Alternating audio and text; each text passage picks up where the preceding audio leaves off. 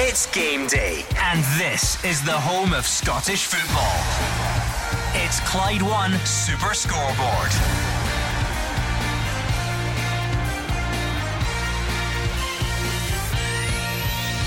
Good afternoon and welcome to Clyde One Super Scoreboard as the league takes centre stage again after a week of League Cup final hangover.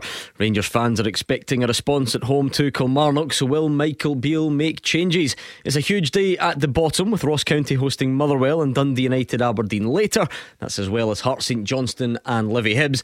And Celtic will look to either restore or improve their 9-point lead when they go to St Mirren tomorrow. I'm Gordon Duncan. Joining me in the studio, you've got Gordon DL, Mark Wilson and Hugh Keevins. The jury's out on Michael Beale after that cup final loss to Celtic and what he's had to say since then about budget. He's back in the dock today, and second top Rangers can't talk about finance when they're playing second bottom Kilmarnock, who have not won an away game in the league all season long. So no excuses for Rangers this afternoon. No talk of patience being a bad word in Glasgow. Rangers have won 2 trophies in 11 years. The fans have already been patient. They are now in the mood for action, not words. Yep, good fixture card ahead today. Something at stake everywhere. Hugh's right with Rangers and Michael Beale. The pressure's on. Kilmarnock's away record, you would think that would be an easy enough afternoon, but as you look down the fixtures, Ross County, Motherwell, loads at stake at that one. Livy v Hibs, that battle for 4th place, and then the big one, soap opera stuff at Tannadice. Jim Goodwin in the dugout for Dundee United against his old side Aberdeen. It's a good day ahead. I think we've got terrific football this afternoon, Gordon. I think the lads round about the country sitting watching the games will get plenty of goals, plenty of action. I'm looking forward to this afternoon. Let's get stuck in then straight to Ibrox for team news. What will the response be on the pitch? We find that out at 3 o'clock. What's the response from Michael Beale been? Andrew McLean. Yeah, I'm really interested to see what the atmosphere is going to be like here at Ibrox today, because, you know, since that defeat last Sunday, we've heard it on the phones, we've seen it on social media. There's frustration, there's unrest in the Rangers support. It spans a number of topics: team selection, recruitment, their injury record, things Michael Beale has said to the press, things John Lundstram has said to the press, individual player performances, the list goes on. You'd expect there will be a bit of tension, but in football there is a way to help ease that tension. That is by winning games and playing well. Not all of those issues would be resolved with a good win today, but it's all down to the players to see what they can do on that pitch today, what their response is. They're up against the worst travellers in the Scottish Premiership as well. Kilmarnock have picked up 2 points from a possible 42 on the road this season, something Derek McInnes has been keen to address for a while. You said, what has the response been from Michael Beale? Well, his response is 4 changes to the team that lost to Celtic last weekend. Probably unsurprisingly, out goes Lundstram, out goes Kamara as well. Malik Tillman drops out of the squad altogether, and Alfredo Morelos drops to the bench as well. In come Raskin, Jack, Cantwell and Cholak. So it's Alan McGregor in goal for Rangers. The back 4, James Tavernier, Connor Goldson, Ben Davies and Borna Barisic. The 2 holding midfielders, Nicola Raskin and Ryan Jack. It's then Fashion Sakala, Todd Cantwell and Ryan Kent in behind Antonio Cholak. The substitutes: McLaughlin, Lundstram, Suter, Kamara, Morelos, Wright, Arfield and Devine. Of course, that is a long awaited return for John Suter on that Rangers bench. As for Kilmarnock, Sam Walker in goal for them. A back 5, Ryan Alabiosu, Ash Taylor, Joe Wright, Jarell Dorset and Luke Chambers. The midfield 4, Danny Armstrong, Alan Power, Liam Polworth and Rory McKenzie. Christian Doidge, the lone striker for them today. The substitutes: Hemming, Stokes, Sanders, Watson, McEnroy, Alston, Murray, Jones, Robinson. The referee for this one, Hugh, cover your ears, it's Willie Collum. The VAR is David Munro. What jumps out from the team news there, Hugh? Well, first of all, Raskin comes in. He should have been there last Sunday against Celtic in the cup final, and he did not go on until a stage of the match where it was too difficult for him to do anything about salvaging the cup. So that was a mistake. The manager has rectified that mistake. Cantwell comes back in. He should have played at Hampden last Sunday as well. That was another managerial mistake. And what of Alfredo Morelos now at Ibrox? Taken off last Sunday at Hampden after he had scored a goal. I think justifiably disgusted by the decision to take him off. We all saw him boot the bottles of water as he made his way up to the subs bench. But I wonder, he's out of contract. No contract offer has been made to him, and now he reverts back to the bench, and Cholak is number one. I wonder if his days at Ibrox are now numbered. Mark, is it fairly obvious? I'm not saying Michael Beale has tuned into Clyde One Super Scoreboard all week and said, well, I better start Nicholas Raskin, Todd Cantwell, but clearly had John Lundstrom or Glenn Kamara or whoever had a particularly good game at Hampden last week, they probably would have stayed in the team. So it's the one area that's seen the most change this weekend. Yeah, I think it's pretty obvious. I think the Rangers fans going along to Ibrox this afternoon will be pleased when they turn up there and see the team news, because the blame was laid at the feet of the three in midfield not being good enough, not being mobile enough. I said that, but lots more people said that. And Alfredo Morelos. There's been columns in the newspaper about what Morelos gives to the team, and all four of those players have been changed. So for the fans going along, they can't really say Michael Beale hasn't done anything dramatic. He's obviously realised that was an error. He's obviously realised he needs some more energy in that side, and that's why he's went for Jack, Cantwell and Raskin and Cholak up front. Yeah, he's got a bit more energy, front three. Cholak will give them a bit more up top. A big day for him, because he'll be wanting to. Will he though? Because is that not one of the main debates right now? In what sense? I think he's more mobile than Morelos. I think that Morelos is a better back to goal player. He holds the ball up and he links the play up well, but I think if you can get the ammunition for the wide areas to Cholak in the box, I think that's when he comes alive. I think he's a good goal scorer. It'll be interesting to see. I think they've obviously got Kent, Sakala, Cantwell in there. I like the fact that Jack's come back in, give them a bit of steel in the middle of the park with Raskin. They'll have enough to beat a Kilmarnock team that struggle to win on the road. I think it's a real team selection that shows a self-examination on the part of the manager. He didn't have to listen to our programme to understand that he'd picked the wrong team. He must have known instinctively while the game was still going on against Celtic that he'd done the wrong thing. And now, not to appease the fans, but simply to get a better team on the park, he's got Cantwell back in, Raskin, and Morelos, the great enigma. People always use the word enigma in football when they mean, what is this guy all about? This was a once terrific talent, a once superb talent who could have earned Rangers £16 million had he taken the offer that was on the table at the time. He's now a once superb talent in decline, and it looks as if he's going to leave Ibrox in the summertime for nothing. That's not good business. Been a interesting week on the injury update front, Andrew McLean. Bad news for sure on the likes of Tom Lawrence, and well, I guess Ridvan Yilmaz not quite as bad. John Souttar back today though in the squad for the first time in a long time, and Rangers fans may be hoping that Malik Tillman's absence is a short term one, because he's not anywhere today, is he?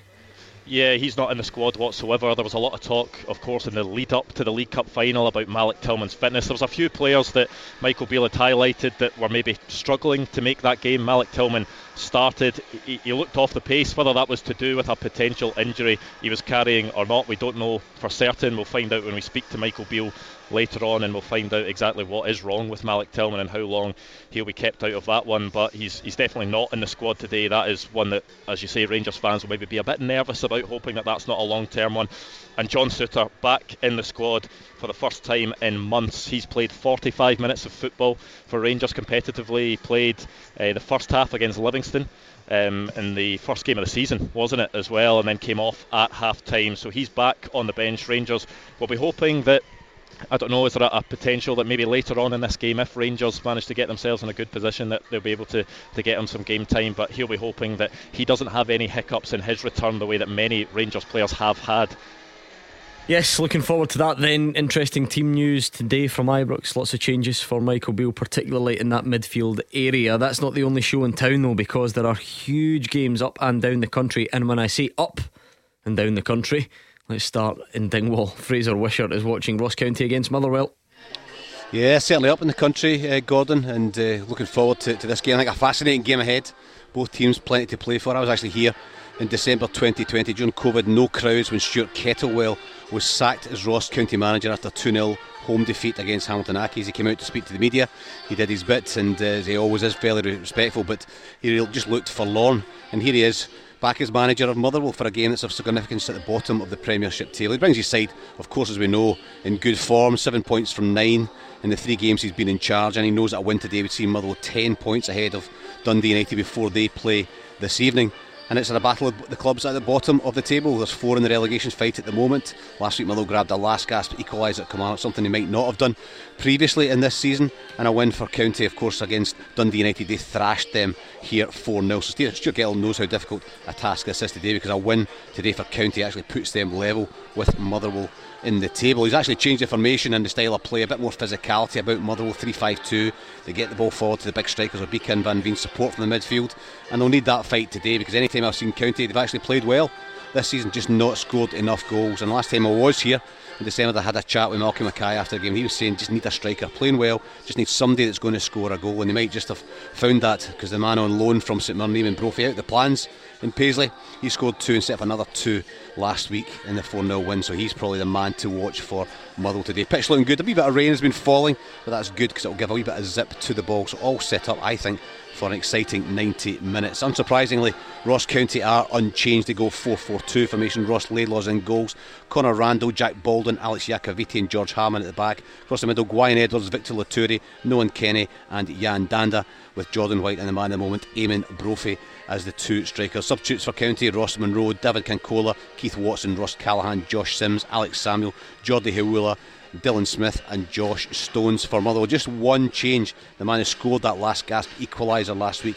Callum Slattery, comes in and Dean Cornelius drops to the bench. So they're the 3-5-2 formation. Liam Kelly in goals, Paul McGinn, Callum Butcher and Dan Casey at the back. Across the middle, Max Johnson, Callum Slattery, Sean Goss, Blair Spittle and James Furlong, with John Obika and Kevin Van Veen as the 2 strikers. Subs for Motherwell: Ashton Oxborough, Stephen O'Donnell, Ricky Lamy back after injury, Bevis Mugabe, Ollie Crankshaw, Riku Danzaki, Stuart McKinstry, Dean Cornelius and Ryan Tierney. The referee today in Dingwall is Don Robertson, and VAR is experienced Kevin Clancy. Officially allowed to call them relegation 6-pointers once you get into March, Fraser. That's the rule that I just made up 2 minutes ago, but it feels appropriate, doesn't it? That's really what's at stake here. Yeah, I was saying there a minute ago, just there's 3 points between the teams, so it could go to 6 or it could go to 0. They could be as close as that. And of course, if you're not playing against the teams around you, then they could also win. But whoever wins today knows, of course, the team that's they're playing against isn't going to pick up any points, so they're absolutely vital at the bottom of the table, and they're just coming thick and fast. It was the same last week with Kelly against Motherwell. Ross County beat Dundee United here. They've got Livingston next week as well, so there's games coming up that I think that County will fancy themselves to win, and I think they might have the edge today. As I said earlier, I think they're a good team. I think they knock the ball around well. They've got good attacking midfield players. They create chances. Brophy just might be the difference between them staying in the league and not this season. Yep, good performance and result last week, of course. I've had some impressive showings recently, so we'll keep an eye on that one. A bit further up the league then, is it the battle for top 6? Is it the battle for Europe? Maybe a bit of both. Livy against Hibs, David Friel. Yeah, I think it is a battle for both, Gordon. It's going to be an emotional, poignant day for Hibs as well. Remember, this is their first game since Ron Gordon's sad passing.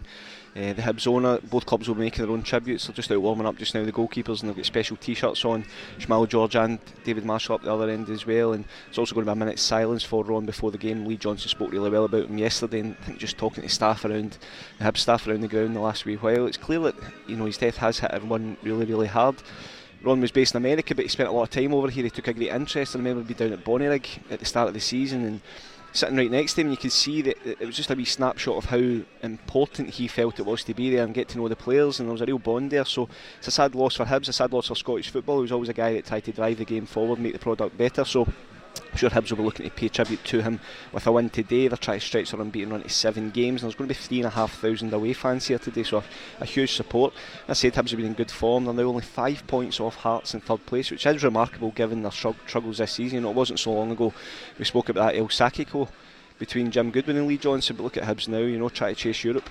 The good news, Kevin Nisbet's back. He's not going to be risked on the plastic pitch. He's on the bench, so is Mikola Kuharevich. He's also back from injury, but the bad news is that Aidan McGeady's season is over through that hamstring injury. I think Lee Johnson this morning is saying that his career might also be over. Aidan's probably going to have a decision to make because it's going to be a long road back for him.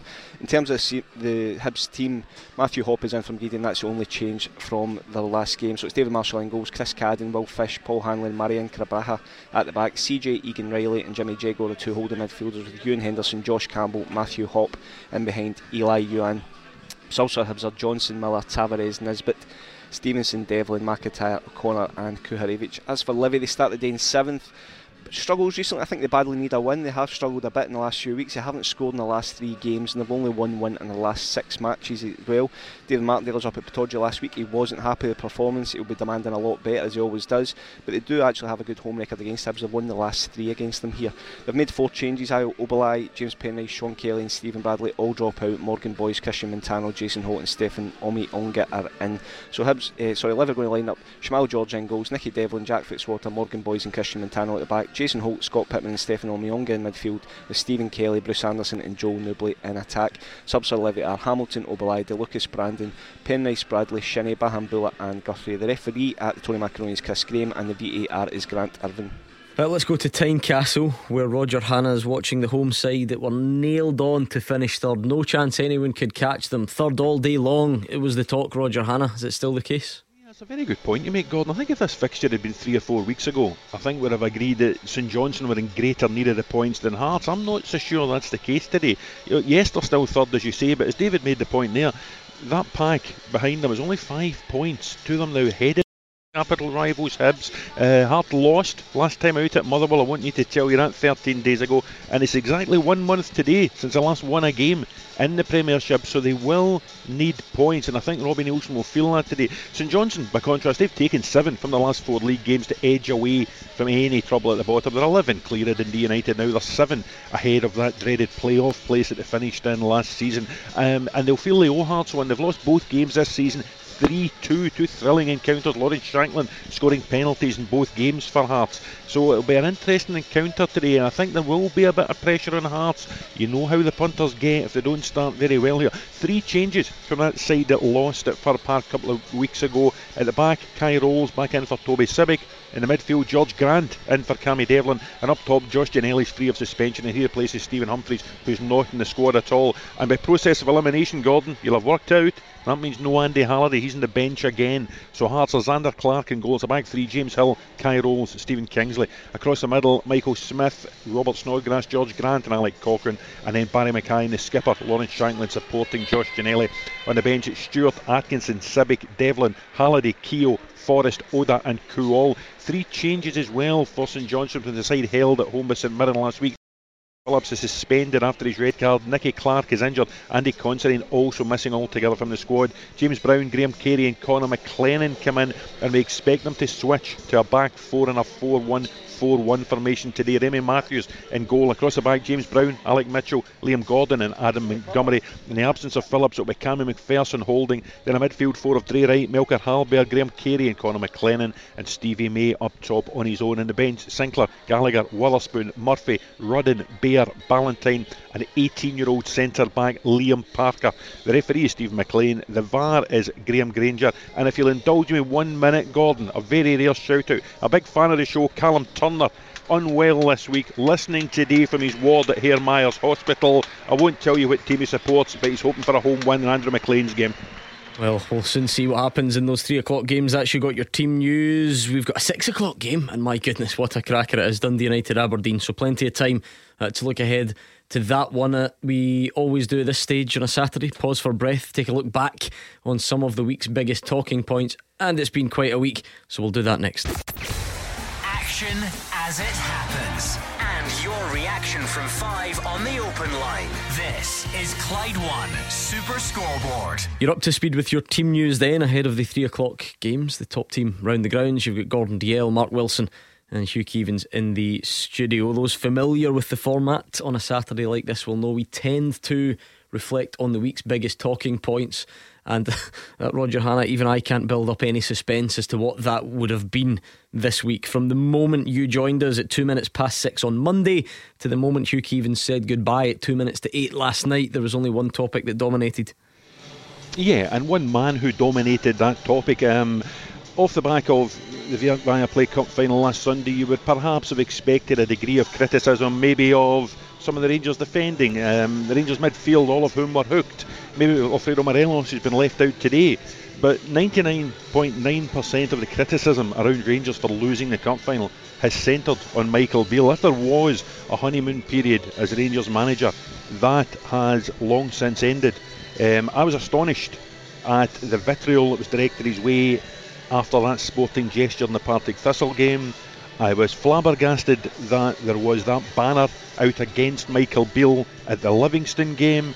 I was very surprised he addressed it in public, that he had been and spoken to some of the Union Bears, and the level of criticism that he has endured this week would lead me to believe that these next few games, Rangers have lost the League Cup, they're not going to win the Premiership, they must retain the Scottish Cup, and if we get to the end of the season and he's not retained the Scottish Cup and the gap to Celtic has gone from 9 points into double figures, I think Michael Beale's got a problem.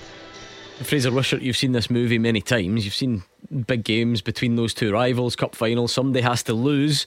Have you been surprised at the depth of the fallout?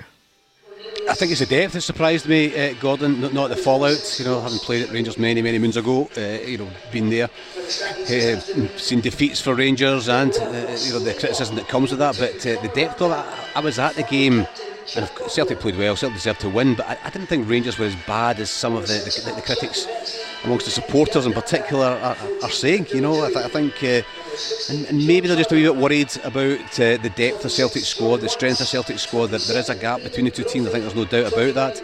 And maybe they're looking at the rebuilding job that's ahead and thinking, can Rangers do that over the summertime, given the fact that so many players out of contract and not many are going to be moved on for fees, as well as the money there to rebuild. But remember, Celtic 20 months ago, and Postecoglou came in, had a decimated squad as well, but surely and slowly they built, and with contacts that Postecoglou's got across the world, have built a really strong squad. So something that just takes a wee bit of patience, but it wasn't so much the criticism, it was the depth of it and the real sort of down I think that Rangers supporters felt, and they need a result today. If they don't get a result today, then that depth of feeling will just only grow and grow and grow. We spoke about this last night. David Friel, generally time's a great healer, even in football.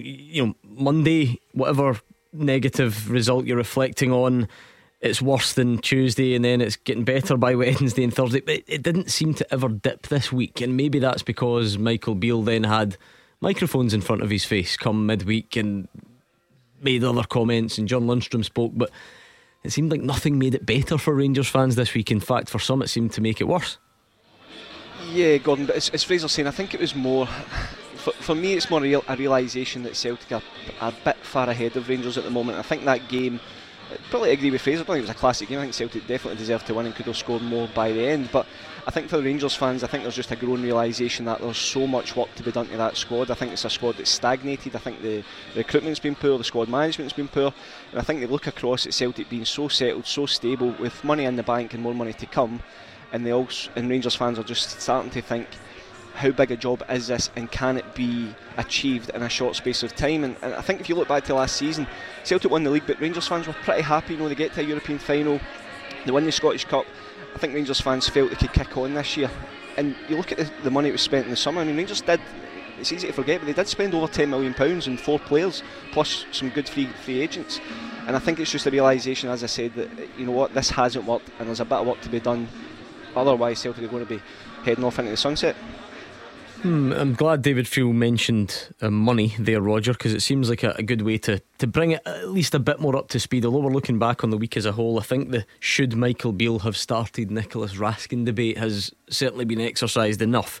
This all got brought to the fore again yesterday though, or the day before, this notion of gaps and what does or doesn't need to be done to bridge it, and Michael Beale mentioning that Celtic have more money and therefore Rangers are up against the odds, and that seems to have upset a lot of Rangers fans. Would that be fair? I think you're absolutely spot on, Gordon, and what he said is true, but the Rangers fans didn't expect to have to hear it from the Rangers manager. There will be scope for paying players. James Sands is away, there's another 8 whose contracts expire in the summer. When I say 8, I'm talking well paid senior first team players, the McGregors, Davises, Jacks, Kents, Moreloses, people like that. So there will be scope to reinvest those wages, but what you need the money up front to get the fees to bring the players in the first place before you even pay them. And to tell the Rangers support 4 days after losing a cup final to Celtic, that come the summer Celtic will have more money and they'll be able to spend more, and you know we need patience and there's no quick fixes here. It's all true, but I don't think it helped the mood, or as you would say, helped the narrative from Rangers supporters through the week. Okay, what's the problem then? If it's true, why are so many people grumbling about it? You know, if it is just this unavoidable fact, that what's the problem? Well, I think Rangers supporters expect the board to fund the revamp, as Michael Beale would call it, the rebuild, as the rest of us call it, because Celtic did that. Look at Celtic 2 years ago. I think it's going to be 2 years come Monday since Rangers won the title and ended Celtic's quest for 10 in a row. And in those 2 years, Rangers have probably gone a bit backwards. I think the team 2 years ago that won the league would beat the team that Andrew McLean's going to watch against Kilmarnock today. Celtic, after losing the league, went to Ange Postecoglou and have not stopped since. They have had 4 transfer. They have strengthened, deepened, enhanced the first team squad in every single transfer window. Even in the month of January, they are all coming in.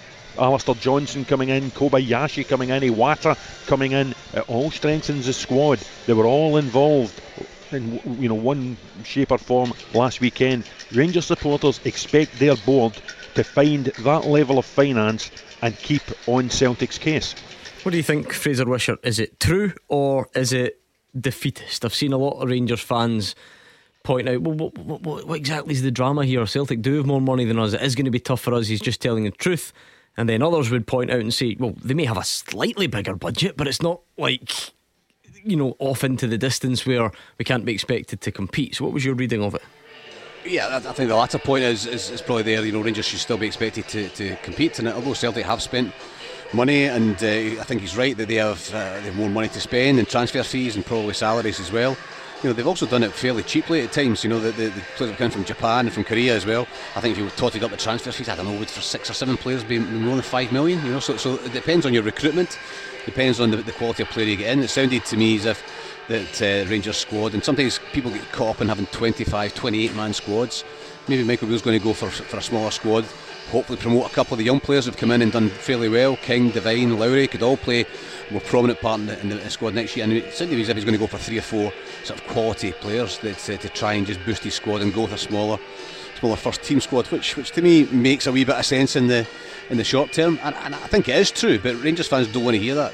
Football fans across the board, all they want to hear is the board putting money in, and there's a lot of money put into the club and loaned to the club for stopping 10 in a row as well. So it's a kind of a rebuild. I mean, it can be done. There are free transfer players out there. There are players on something in the £1 to £2 million range that the Rangers can get into to bring their team forward. It's just, can they attract them? And that's all down to the scouting, all down to the analysts, and a big job to be done over the coming months. But from Michael Beale's point of view, 8 players leaving, not ideal in terms of maybe no transfer fees coming in as well, but it does free up, as Roger was saying there, a big transfer budget, a big wage budget as well. So he might be able to use that for bringing in 3 or 4 key quality players. But I think it's just because he said it during the reaction to the defeat last week. I think that's why the Rangers supporters particularly reacted. And said earlier, the depth and the real worry, I think, amongst Rangers supporters is there for all to see. Is this just the illogical nature of football, Hugh, or is it what this rivalry does to people? Because I'm not disagreeing with Roger and Fraser. I assume they're right, but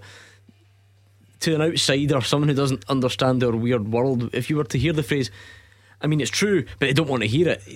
What is that? What did that mean to anyone outside of this rivalry? Of course, I get what it means in this context, but if something is true, what's the harm in hearing it? Because it's just the way it is. Michael Beale misread the city, and he, for me, talks the way he does, first of all, to protect Michael Beale. And what he had to say about patience being a word that no one wants to hear in Glasgow, then in terms of the Rangers supporters, that's absolutely correct, because they have been patient. The Celtic fans put up a banner at the end of the game last Sunday which said 22 trophies in 11 years, we set the standard. They've got 22, Rangers have got 2, and that includes the spell that Michael Beale spent at Ibrox with Steven Gerrard. They got the league title win which stopped 10 in a row for Celtic, and I fully understand, having lived through the 3 9 in a row periods, 2 for Celtic, 1 for Rangers, I fully understand what it means to the supporters of those clubs. However, Michael Beale and the club have to address the fact that they are not successful. They do not recruit as well as Celtic recruit.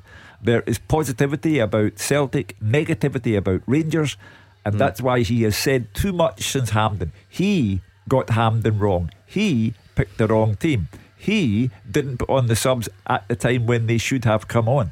And what he has had to say since then, I think, is first and foremost to protect Michael Beale. Keen to get a unique, in terms of this show this afternoon, perspective on this from you, Mark, because again, it's true and you can't argue with the logic, and generally the teams with the most money win the most games and win the most competitions.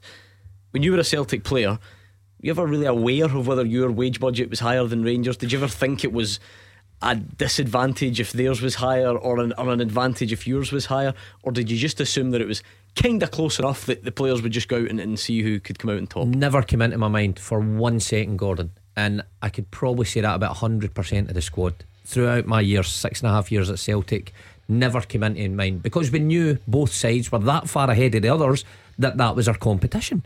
And that was it, end of. We knew Rangers had the ability to have good players, whether that be homegrown or signed. They were coming to the club for a specific reason, and they would be on good money, and similar with us. I just think, I don't know if Michael Beale was asked the question or he chose to bring it up himself about finances, but I just think it's foolish. I wonder what the Rangers board think of the comments as well, because on the face of it, you think Rangers had a choice who they were going to appoint manager, and I think a lot is spoke about Michael Beale coming in and perhaps making players better that's there already, never mind about bringing players in for large sums of money. Now in his 14 weeks or whatever he's been here, I think you said it as well, Daz, I don't see many players getting better. I don't see a style that's that much better. He's getting results okay, but I think the Rangers fans see that as well. So I do agree with you. I think his comments midweek were to say, don't look at me if things go pear-shaped. Look over here, look upstairs, look what I'm being given, and it's not enough to compete. I don't think that's right. This will alarm you, but you're the voice of reason. You're the final say on this matter before we move on. Brilliant. This will alarm more than you, but on you go. I think I agree with what most of the boys have said. I thought he was very negative, Gordon. I thought he was putting it out there for a reason. Now, Michael Beale got the Rangers job because of this reputation of being a fantastic coach. So I think the Rangers board would have known that they weren't going to have the same budget, obviously, as Celtic across the city, but they were hoping for a bit of Michael Beale bringing in players, making them better, organising a better system to play more fast, attractive football. So far I've not seen this, but I've got to be fair, and I said it when Ange Postecoglou became the Celtic manager. You have got to give people time. You've got to give them transfer windows, and the summer is going to be a massive transfer window for the Rangers manager. Well, forget the summer, it's a massive afternoon coming up. Rangers, of course, at home to Kilmarnock. We've got fantastic other games at 3, more at 6, more tomorrow. Scottish football, consistently the place to be. We'll go back round the grounds next.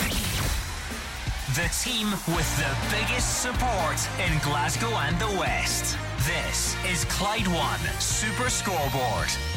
Scene is set for a top afternoon of Scottish football. Lots happening not only in the Premiership but down the divisions as well. So plenty for the guys in here and the guys round the grounds to get to. With that in mind, let's start hearing from some managers and their pre-match thoughts. Here is Michael Beale and Derek McInnes. I think it's really important to show a response and to win. We have 3 games in a week. It's a very interesting week. Kilmarnock at home, who are fighting for their lives down there. We know Derek will make it really tough. He has an insight into our club, so he knows how our crowd are going to react to the start of this game, and I think they'll make it difficult. We need to get 3 points however we get it. It's important we show a strong response now in this 4 games, including Motherwell away into the international break. We need to prove that the weekend was a cup final against a strong rival and we fell short, but the show goes on and we're moving forward, albeit with huge disappointment. Part of the plan, every manager when they go to Ibrox, I would say, would be to try and get a good strong start in the game and try and, if you're going to get a positive result, it's more or less you have to try and strike that first blood and try and make sure that you show the confidence in the game, have the appetite to take part in the game and go and try and show both sides. You've got to defend well, you've got to be fully concentrated, you've got to be really organised, and we'll take confidence from a couple of the games that we've had, particularly at Hampden and at Parkhead in these games. we lost 2-0. We lost a 90-minute goal, to make the second goal at Ibrox first time around. But I think we're better than what we were then, so we'll take confidence from certain things that we did right. But to ultimately go and win the game, you're going to have to go and show a real attacking threat, and it's getting that balance right between attacking and defending. Looking forward to that, obviously. Let's go around the rest of the grounds again. Ross County Motherwell's a cracker, a 6-pointer if you like, down the bottom. Fraser, I wonder if this relegation battle is going to come down to who did effective business in January. I mean, you alluded to it earlier on, but when you take it as a whole package, Motherwell signed 9 players, and for the first couple of weeks it obviously wasn't working, and Stevie Hamill paid the price. But now maybe guys like Dan Casey and John Obika and Callum Butcher have started to make an impact. And Ross County, they've gone and got Eamon Brophy. It might be his goals that keep them up. Dundee United have been getting stick for what they didn't do in the window. Kilmarnock lost a bit of firepower. So I'm just wonder, when all's said and done, how important the business will be.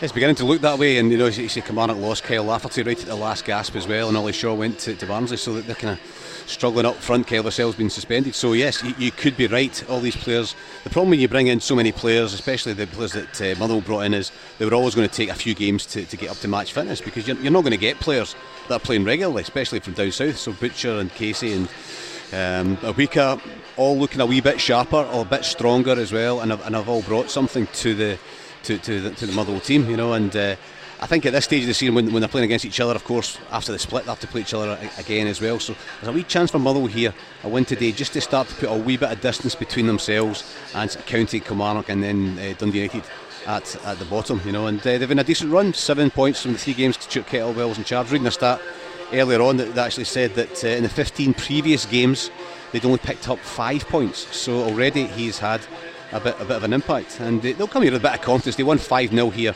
in October, and I was reading quotes from the 2 managers at that point. Malcolm Mackay was saying, apologising to supporters, was really unhappy with the team's performance. Stephen Hamill was saying best performance of the season. They'd already won at Tannadice, Pittodrie, they'd won in Paisley as well, and if you'd said at that time one manager was to lose his job, you probably thought it'd be Malcolm Mackay, but of course Malky's still there and building up a decent squad. So I think this one will be tight, Gordon. It might just come to whoever's got the edge in terms of firepower. I've got a wee feeling that County might just win this one by the odd goal, 2-1. Let's hear from Malky Mackay and Stuart Kettlewell, going back to his old club. They've obviously come off the back of a couple of real good results. I think all season they've had as good a squad as anyone else. On their day, they've been as good as anyone else outside the top 3 or 4. It's just the consistency, and they've got players that can really make a difference in games, just like the rest of us. So we know it's going to be a tough game ahead. It can be important. It's not going to define your season again. There is a long way to go. There is a lot of important games, and as I keep saying, as each one keeps coming, the importance and I suppose the pressure becomes greater when you're getting towards that end of the season and seeing the bigger picture. But I think it's 2 well matched teams. I think it's 2 teams that have qualities in certain areas. I think it's 2 teams that are off the back of, for them, a good result, an excellent result against Dundee United, and for us going off the back of 3 pretty decent performances and 3 pretty decent results. So I imagine you're going to get 2 teams coming up against each other that are feeling pretty good about themselves. Livy Hibs for David Friel. David, the emotion that's attached to this week in this fixture for Hibs, the sad passing of Ron Gordon, do you think that can ever have an impact on a football match? Yeah, I think it can. Gordon, as I was saying earlier, Ron wasn't some absentee owner who didn't take any interest in the players or anything like that. He did know a lot of them, and I think he knew a lot of them quite well. And you see the crowd here today. I mean, the Hibs fans are still streaming in. They're taking up almost half this stadium, and I think it will be quite a powerful day for them. I think it'll be emotional, and I think they're driven to go and win the game for him and his family. And obviously his son's got a prominent position at the club as well.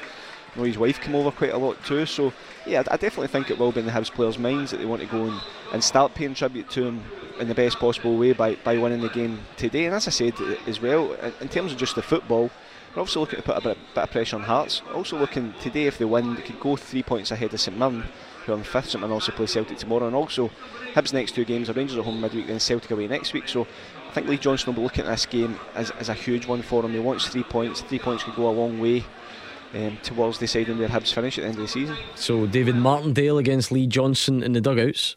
I think we're at home and we're capable of taking points off anyone at home. Hibs at Easter Road's a different football team to Hibs at Livingston, and that's just, we're probably a little bit stronger. Lee's done a good job, and he's on a trajectory where he's in a good run of form, so tough at the start, but he seems to have turned that around a wee bit.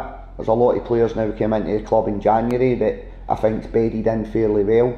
He's brought summer recruitments in that probably didn't hit the ground running initially, that needed to hit the ground running initially. They've now had that bedding in period in Scottish football, and with Lee Sale coming into Scottish football. And I think you can see with that little bit of continuity, and there's been an adaptation period. I think Hibs are in a much better. I know the fan base's support to the family. I spoke to Ian yesterday, a lengthy chat. I know how much they're appreciating everything that's going on this side, and they'll get an opportunity to show that appreciation back, obviously over the next sort of week, 10 days when they're back in the country.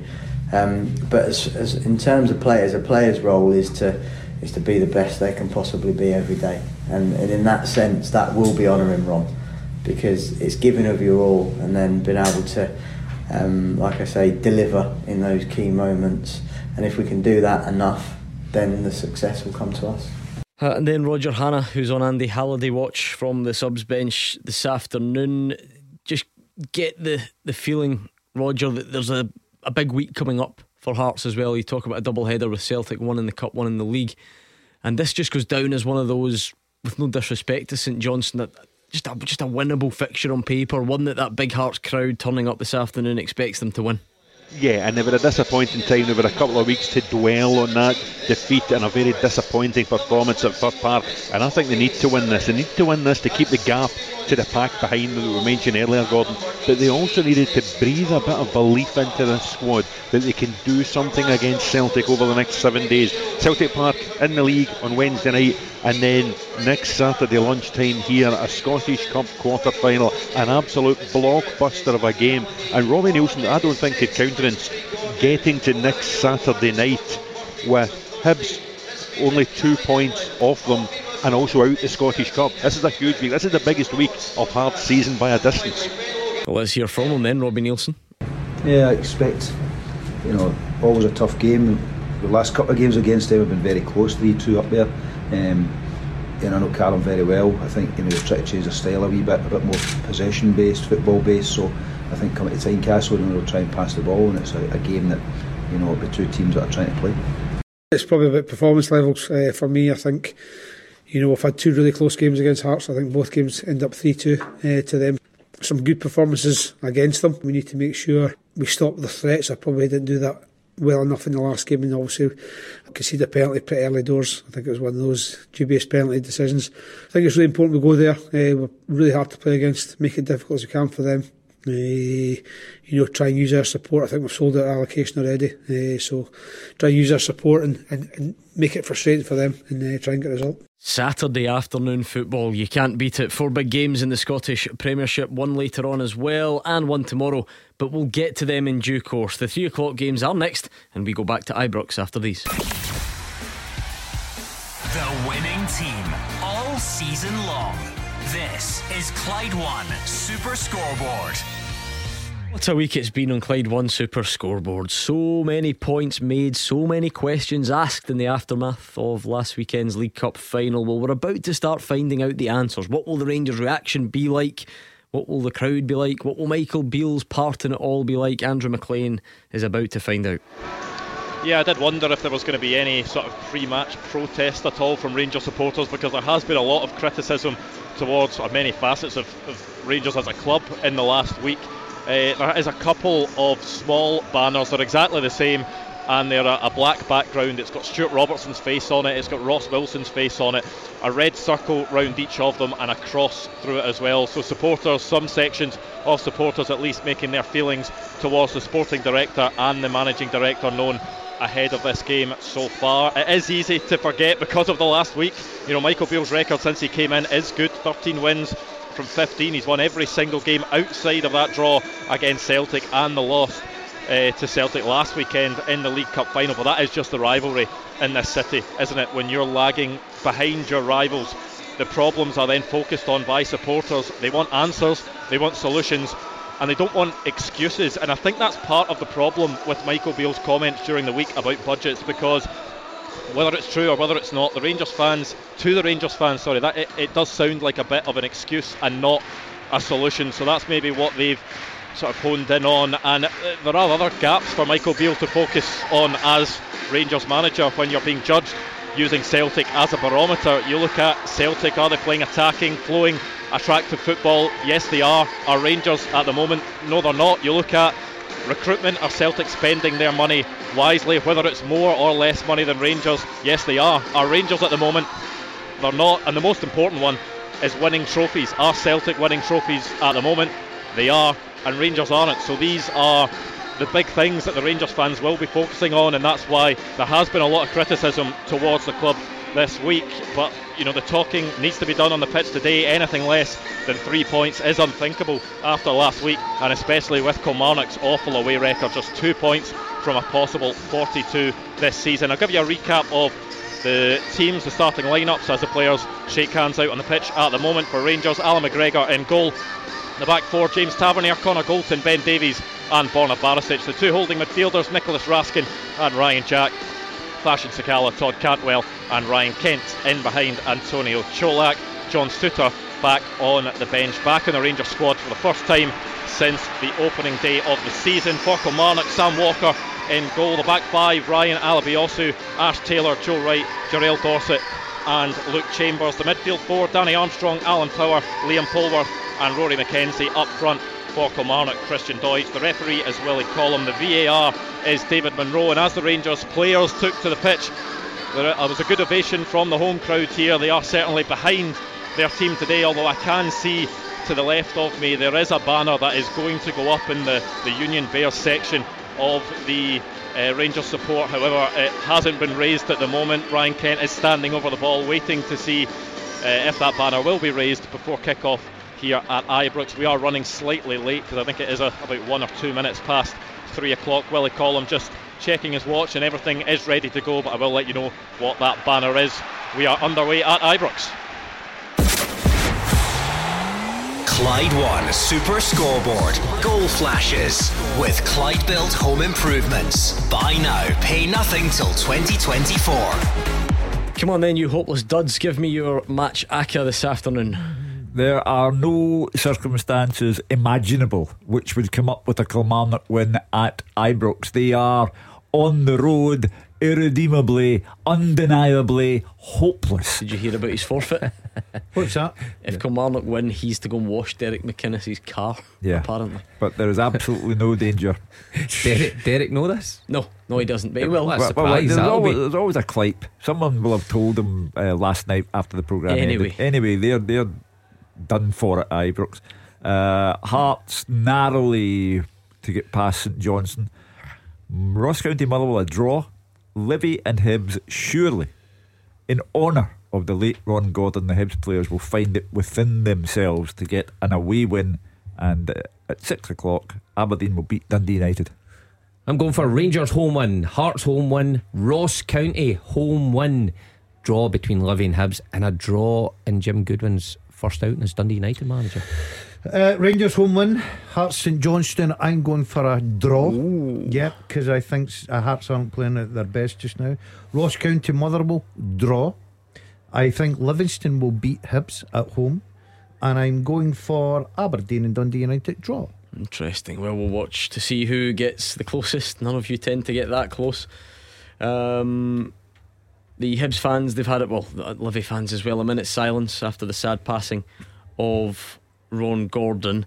And in the Championship as well, Hugh, we're underway there. 4 fantastic games. Ayr Inverness, Cove Dundee, Partick Wraith Rovers, and Queen's Park Morton. A big game because Queen's Park are at the top, but also a minute's applause for the late Alan McGraw, who passed away this week as well. Knew Alan well over the years, loved his company, the most civil of men, great player in his day, old enough to remember him playing for Morton and breaking all sorts of goal scoring records. I think he was the top goal scorer, followed by Andy Ritchie, followed by Rowan Alexander. he was a thorough gentleman, and I shall miss him. So we'll see what result we get in that one. Partick Waith as well, as I mentioned, big one for us here. And in fact, every game in the Championship's really big at the moment. There's been a bright start by Ross County. Brophy's had a shot blocked, then Harmon had a shot saved by Kelly. The Hibs fans chucked a flare on the pitch after the minute's silence, so that was a bit of a delay that started now, and nothing much to tell you about elsewhere, which gives us the perfect opportunity. Hugh Keevins. The first half teaser with the scottishsun.co.uk/football for the best football news and opinion online.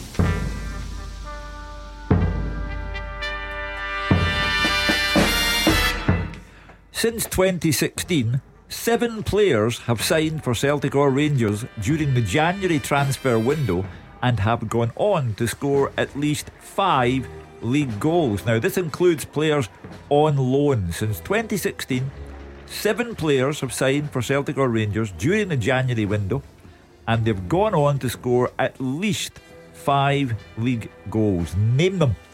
I like it. At Clyde SSB, get your answers in and get them in quicker than everyone else. That's the aim of the game. So at Clyde SSB, have a think, and if you head over to that Twitter feed, you can also see the question written down, if that was too much information for you to take in. I don't tell you every goal that's scored down south, because frankly we've got enough on our plate, but I just thought you might be interested. League leaders Arsenal conceded at home to Bournemouth after 27 seconds. So that was certainly a lively start. It's what you would usually label unprofessional, would you not, Hugh? Oh yeah. Tell those Arsenal players on 150 grand a week. 37 seconds after you start the game, you're a goal down. That's different to conceding at any other time. That's the bit I just don't get. No, that's the game unacceptably early. I do understand that. And when teams score in the 90th minute, I always say unprofessional. No, I always say that's resilience. But if you lose a goal in 37 seconds, you're sitting dreaming about where you're going tonight. But what difference does it make? Because if you can produce a moment of magic in the 45th minute, you can produce it in the first. If you can be guilty of a mistake in the 67th minute, you can be guilty of it in the first. Bournemouth. I mean, some wee teams from a seaside town. Yeah, that's unprofessional. There's a blast. They have candy floss in their bags and rocks and all that. There's a blast from the past. Juninho Bacuna, remember him? He scored for Birmingham. Goals going in down the divisions. Jim Duffy won't be happy. Montrose won, Clyde 0. Annan won, Stenhousemuir 0. Stirling Albion are 1 up as well, as the top of League 2 heats up. Let's see, what was this banner that the Rangers fans have held up today, and it's aimed at the board. After 55 titles, you took your eye off the ball. Time for change, it says. So that one's got nothing to do with Michael Beale. Well, when fans say time for change, can you define what you mean? Because do you want Douglas Park to give up his interest in the club, and others who have put money into a club that doesn't have a proper business philosophy yet? Well, we'll get back to that. Goal flashes with Clyde Built Home Improvements. Exactly what Rangers needed, exactly what Michael Beale needed. Rangers 1, Kilmarnock 0, and it's Connor Goldson. 2 shots from Cantwell blocked after the corner. Cholak then had a shot saved, and Connor Goldson scored exactly what the doctor ordered. Hugh. There will be no bucket of water. There will be no chamois. There will be no Derek McInnes's car. I told you, irredeemably, undeniably hopeless on the road, and that is the start that Michael Beale needs. You're absolutely correct. It's also the worst start possible for Derek McInnes, because it could now get very ugly for him. Yeah, even for the players, never mind Michael Beale. Coming off the back of Sunday, it's sometimes difficult when, of course, expectation is great on your shoulders, and sometimes you feel that people are just waiting for you to slip up. So getting an early goal just settles the nerves, just lets you enjoy your day a bit more, and Connor Goldson tucks it away there, and good start for Rangers. Yeah, it's not the start there McInnes was obviously looking for. They had a game plan to try and frustrate Rangers, but 5-6 minutes on the clock, 1 up. If they get another quick goal, it certainly could be a long day for Kelly. It's very simple for Rangers today. I mean, the manager has taken all manner of abuse since losing the cup final to Celtic, but today he will now go 6 points behind Celtic in the league. And although Celtic look formidable, you have to put them under some kind of pressure. And at Paisley tomorrow, now they know that they'll go into that game with a 6-point lead, not a 9-point lead, and it's up to them. And the thing, Mark, when you can be really doing with an early goal like that, sometimes get bodies in the area, the set piece works out. Like, it didn't need to be beautifully crafted. Rangers haven't had to cut Kilmarnock open, because as we heard from Derek McInnes, when you're killing, you're trying to get something to hang on to, and now you don't after 6 minutes. It was just the ball bobbling around, Rangers a few shots blocked, but they had the right amount of bodies in the right areas, and Connor Goldson sweeps it home. Yeah, the set piece initially worked well, but they get a bit fortuitous when there's a couple of blocks here and it falls in the right place. But Goldson's there to put it away, and that's the important thing. You need to get bodies in the box. So you're right, Kilmarnock, what is the game plan now? Now we always have this argument, you lose a goal, does your game plan change? No, we'll just keep ticking along and keep in the game as long as possible. But it just makes the Rangers players relax a bit more. They'll find it a bit easier playing one up after 5 minutes. There's a reason why you're second bottom and have a goal difference of minus 26. It's because you're rotten. Constructive. Yeah. Thanks. I'm sure for Derek the is insight. delighted to hear that insight. It's all about budgets, remember. No chance of Kelly going there and getting anything. Yeah, I like He's that. 5-0, 4-1. Finn Robson 10 minutes gone. Annan 1, Stenny 1. That Wedderburn equalising after 6 minutes. What a start to that game. So that banner we spoke about after 55 titles, you took your eye off the ball, time for change. A round of applause from the home support when that was unveiled. But as I say, so what do they want? They want a takeover of the club? No, but you can. It's not. You can change. You can change your chief exec. You can change your sporting director. Stuart Robertson and Ross Wilson. They're not employed at Ibrox for life. They can be replaced if you think those can be improved. So has the mood switched now away from players and from the manager to the sporting director and the managing director? I think Rangers recruitment's always been under question since. That's what that's all about. Don't isn't deny it? that. I think that 55 for Rangers, it became an obsession. It became like 10 in a row for Celtic, and people overlooked the fact that Stephen Gerrard, Gary McAllister and Michael Beale got that title win, but for the rest of the time that they were at Ibrox, they were unsuccessful.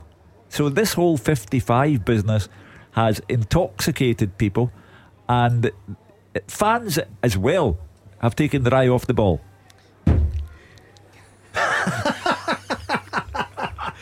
I've never smashed in all my time here. You're even just banging the window to get the producer's attention. Quite something. Christian Doy just playing with a face mask, by the way. It's a broken nose. He had it lodged back into place on the pitch and played on last week. Wow, that was like an action movie. That's there. not great, is it? You see, I've had that before. Had that in training. Have you?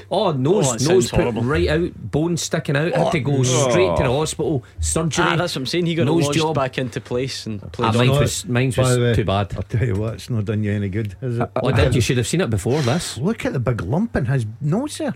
I've never noticed that before. Listen to this guy talking about the noses. size of that bugle. How did that happen? I was a guy called Alan Smart. Remember the striker? Alan Smart yeah. played for Watford and things like that. Well, he was on loan to us and went up for a header on training. I used to jump unprotected, arms by my side, and that was a lesson I learned that day. I just used to jump like this. Like a salmon? Like a salmon. Why? And Alan got He across wasn't me, very elbowed good, me. Gordon.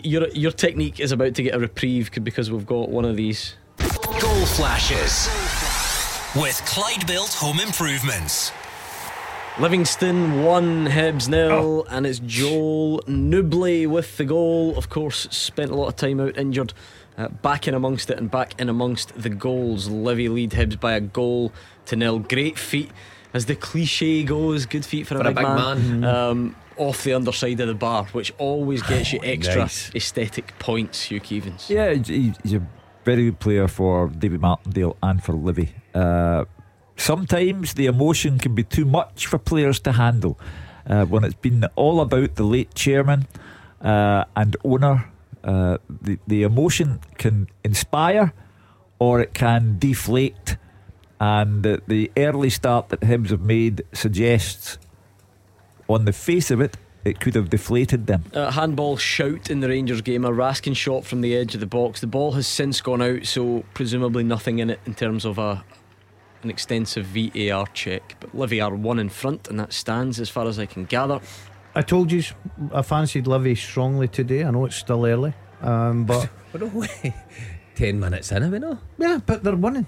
So far my prediction is spot on. That's it, Daz. There was no time for reflection. Exactly, Hugh. Yeah.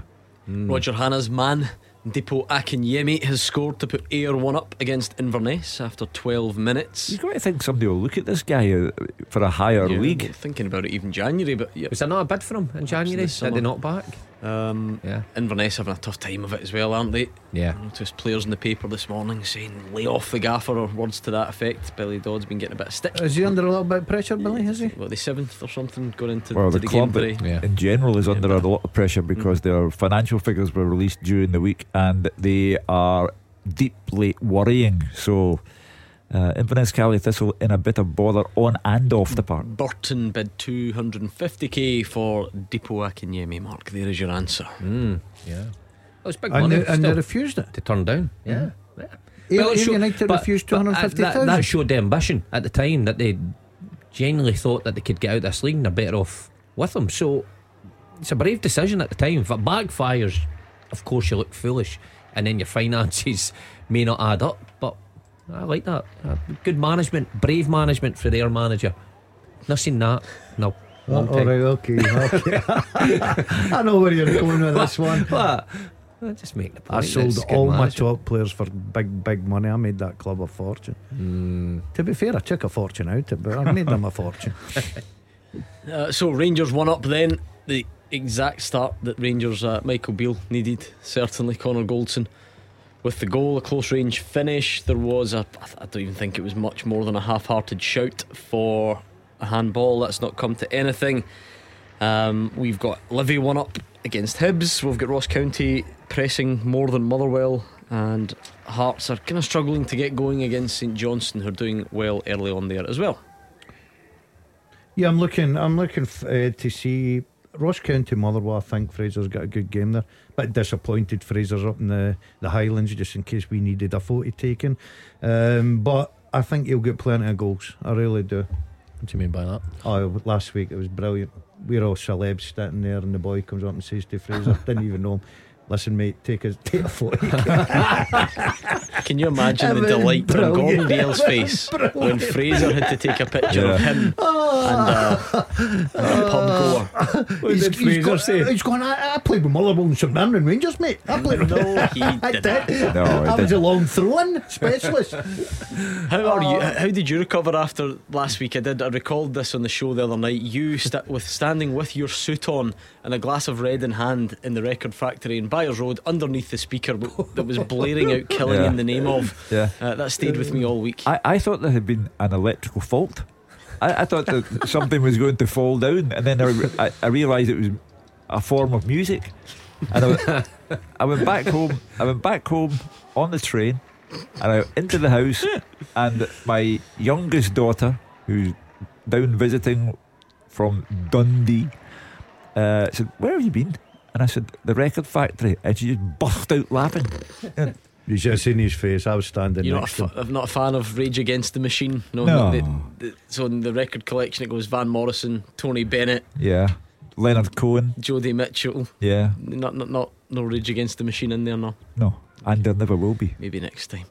I thought it was an electrical fault. I heard you were a big hit though, Hugh. Yeah. He wasn't long enough for the record to finish. He says I thought he was at a funeral. He went, I'm just here to pay my respects. It was a leaving night. He was telling everybody he was paying his respects. I'm paying my respects. I like that, Hugh. A bit of respect, huh? Yes, yeah. No, but it was a World Book Day this week, and we got you two to do a dramatic reading of the Gruffalo. Do you think we should get Hugh to do a dramatic reading of the lyrics to Killing in the Name of? Oh no. I think we should arrange that, producer Chris. Get them printed pronto, and we'll sort that out. Are the lyrics questionable? I think in places, yes.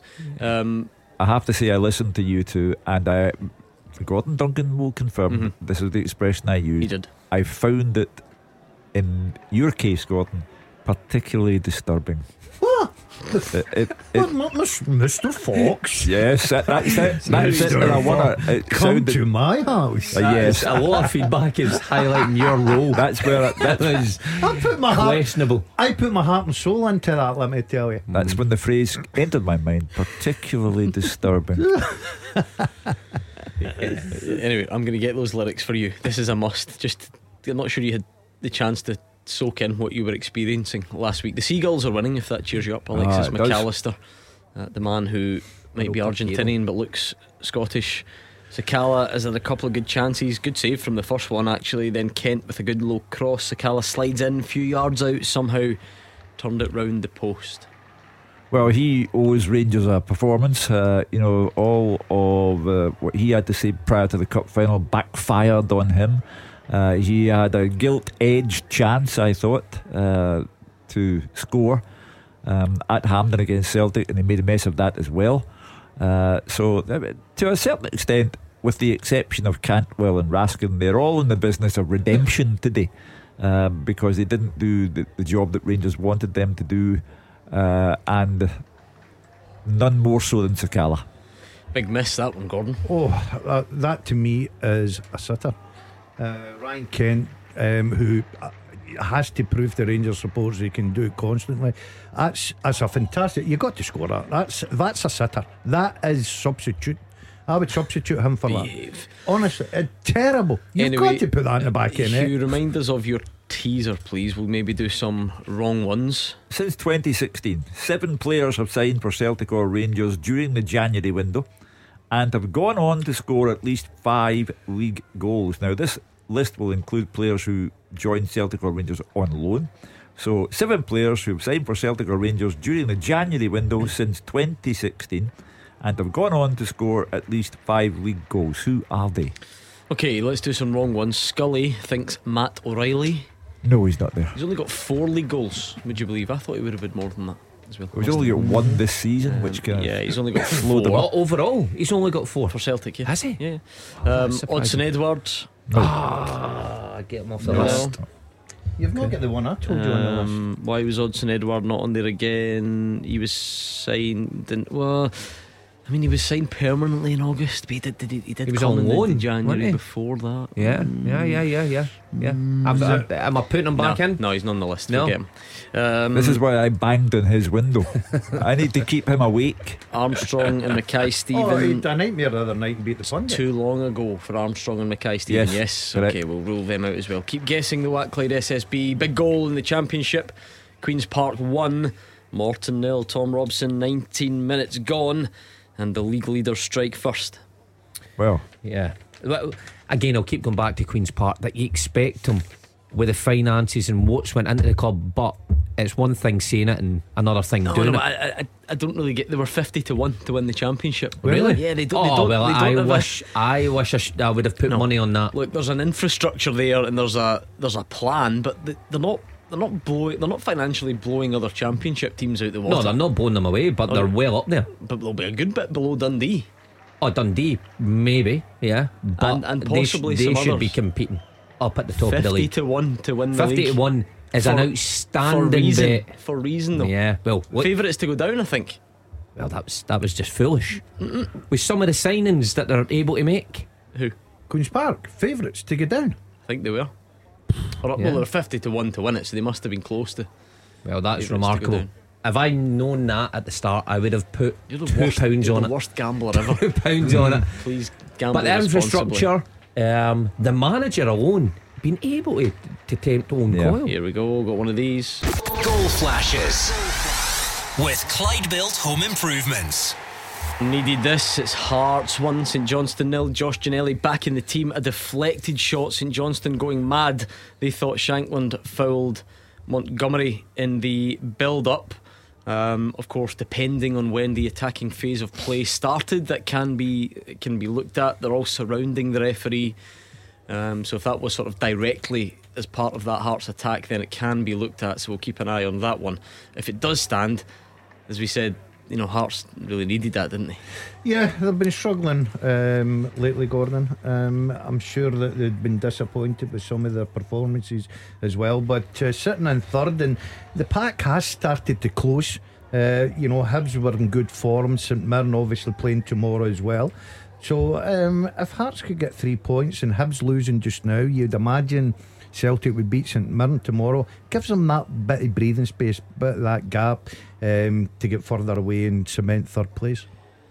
Big goal, Hugh, if it stands. Yeah. Oh, however, hold on. However. VAR review with Clyde Built Home Improvements. Having a wee look to see if that goal. Well, like every goal does get checked anyway, and it stands. There we are. The goal flash. I've pressed it once, so that'll do. But it stands. Goal stands. Well, that's just as well, because Robbie Nielsen, truly the greeting face of the Premiership, who dislikes VAR very much, so he will be happy to see that. And Hearts, as you pointed out earlier, Gordon, could do with a little uplift because the form's dipped. Jan Danders had a shot saved by Liam Kelly's legs. County looking the more likely to score, but still goalless there. Albion Rovers have equalised against Stirling Albion. Charlie Riley is having a wonderful season for them, and he has scored the equaliser there. So game on in that one. Ewan Henderson had a shot over the bar a little while ago for Hibs. Should have hit the target. They trail Livy by 1-0. Well, a little surprised by Ibrox, quarter of the game gone, 1-0. Connor Goldson getting that. I don't know, we'll hear from Andrew McLean at half time if the overall display has been enough to placate the Rangers fans, who at the moment are gunning for the sporting director and the managing director, and we've been gunning for players if the result and performance are not to their liking either. They've certainly created more chances, haven't they? This game should be out of sight nothing already. wrong on the pitch so far. Yeah, the 23-24 minutes, it should be out of sight already. I was highlighting the fact Sakala, he'll not get an easier chance in the rest of the season. You should put that in the back of the net. It was a terrific ball from Kent. They've had most of the play. They're creating chances. It's just a matter of time when the goals will come, because Rangers will score more goals this afternoon against a poor Kilmarnock side. At 1-0 so far, about quarter of the way through the game. In fact, what else is happening here? Have we got another update? Yes, we do. At Ibrox, goal flashes with Clyde Built Home Improvements. And it's been coming for Rangers and for Fashion Sakala. A layoff from Antonio Cholak in the box. Maybe took a deflection, a small nick off someone on the way towards goal, but it's in the back of the net, and that's all that matters for Michael Beale and Rangers. They're cruising at home to Kilmarnock. Rangers 2, Kilmarnock 0. Could get ugly, as I said. It depends. Well, the Rangers fans can't take their foot, the Rangers players rather can't take their foot off the pedal, because they are in the business of pleasing the fans today and getting them off their back after what happened at Hampden on Sunday. This could be a sore one this afternoon for Kilmarnock. They've offered nothing.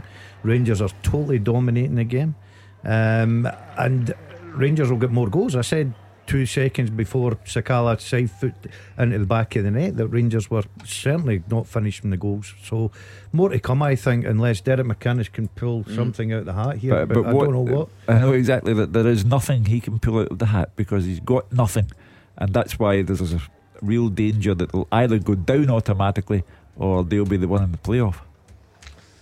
And they would have known, Mark, those Rangers players would have known fine well that if they didn't, forget winning the game, if they didn't start quickly, the Rangers fans would probably have got a bit restless. So to come out and do that and deliver, that's been important, hasn't it? Oh, of course, always has. Score early, add to it, make the game as easy as possible for you on a day like today, where it was going to be difficult, it was going to be a tough place to play after what happens. It always is after you lose a cup final to your rivals. So they've went about it the right way. Daz is right, it's 2. It could have been already, it could have been 4. Sakalis had a hat-trick of chances. What's worrying for Kilmarnock supporters and Derek McInnes is they look all over the place at the back.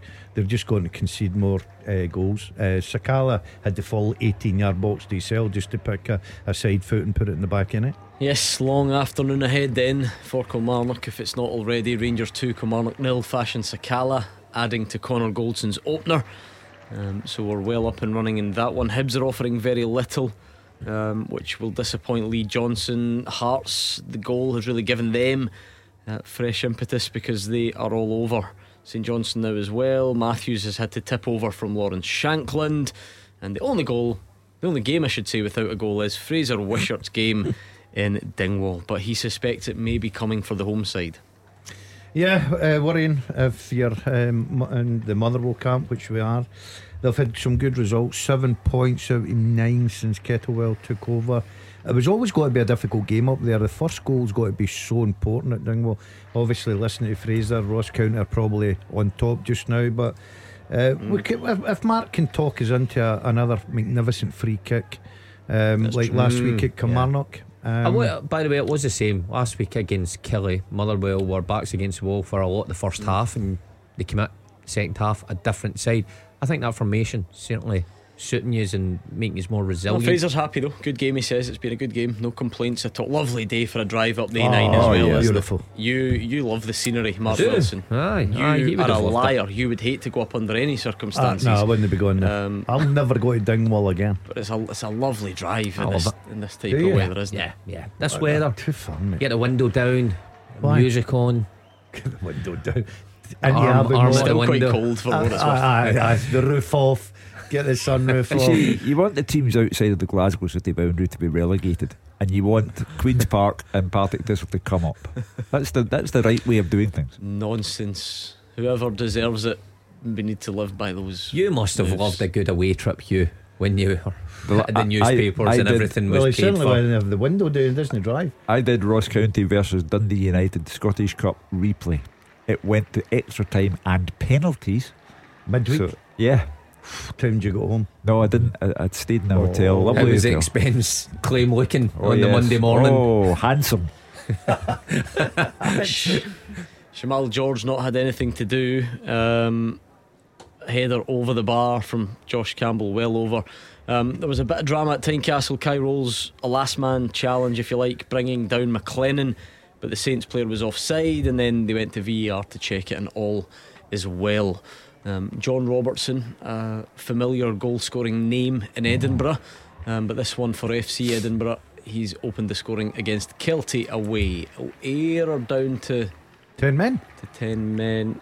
Oh, hold on, actually we've got one of these. Goal flashes with Clyde Built Home Improvements. I said that Livy goalie had nothing to do, and it's level. Eli Yuan has scored. Livy, however, are claiming offside, so I'm sure we'll find out very soon. Ball over the top, good finish. He has been a good signing, Mark. Yeah. For all the negativity and all the drama that's gone with some of Hibs recruits, he has been very good. He has been. I remember watching him against Rangers at Easter Road. You know, he played off the wide area, and we didn't see a lot from him. We saw wee glimpses of him that day, but after that, in terms of goal scoring contribution, yeah, very, very good, dangerous player. Fancied that one for a draw today. Daz went early. Thought Livy had that tied up. Maybe VR will help me out here, but maybe. But you got to look where Hibs are. If Hibs have any real ambition, which of course they do, a catch in Hearts, then these are the games that you need to win. Goal stands, Livy 1, Hibs 1. Eli Yuan with the goal there, the equaliser. Queen's Park have gone 2 up, home to Morton. Bad day for Morton. Oakley with all the goal round on 30 minutes. Hear about the rules? Yeah. No What Morton, happened? no Morton's rules anymore. Oh, no, What? hear that, by the way. I know. I was What? devastated What at was that. Ceased trading. Yeah. Right. It's the big You got news. to Have you listen not to the seen it? news. Oh, I'm a bit All stoned. you do is watch Netflix and play golf But and he did whatever come in. else He you did get up come to. in very tight, so he wasn't listening to the news today. Very tight to the start time. research what's happening in the. Well, in the I world. certainly didn't research Morton Rolls. Oh, you've always got to. Saturday morning It's a especially. big talking point. Yeah, Was huge it? in this part of the world. I'm a bit disappointed. It's been a poor day for me today. Obika's had a shot just over from 12 yards out as Motherwell try and offer something. Of course, we eat croissant in my house, not rolls. You eat tins of cold beans before you come and do this That's show. correct, You're yes. fooling nobody. Oh, need to stay off them. Where are the lyrics to Duke Even's song? I thought we were getting them. Producer Michael's bringing them apparently. Is he? Okay. I don't know where from. They're taking their This will be time. one for the ages, Hugh. Yeah. Yeah, just to get You spitting out lyrics here. quick check on the teaser. Hugh, do some more wrong ones. This is difficult. Okay. Struggling today. since 2016, 7 players have signed for Celtic or Rangers during the January window and have gone on to score at least 5 league goals. This list includes loan players. 7 players since 2016 have signed for Celtic or Rangers during the January window and have gone on to score at least 5 goals. Name them. Alan Hollandsworth thinks Timothy Weah might be one. No. Didn't get enough goals actually in the league. We've got Cartoon Cammy wants to go for Stephen Davis. No. Not since 2016. Well, he came back to Rangers. Back, didn't he? Yeah. Why is Stephen Davis not on the list, I wonder? When did he come back? 2000. I'll tell you what I'll do next week's teaser. He's hopeless. It'll be wrong. He's Who are you blaming? Josh Windass. Chris. Is he on the list? No, he's not. No. Okay. He doesn't know the first thing about it. There's no idea. Let's stay this Stephen guy. Davis probably won't have. Let's stay him. Chris, defend yourself. Steve Davis probably won't have more than 5 league goals since he came back, does he? Who? Steve Davis. He's only got 1. There He's you not go. even listening. Take it back. He did come in looking a bit unsure of himself there, didn't he, Chris? So there we go. Well done, Chris. I had faith in you. This guy's never got faith in you, though.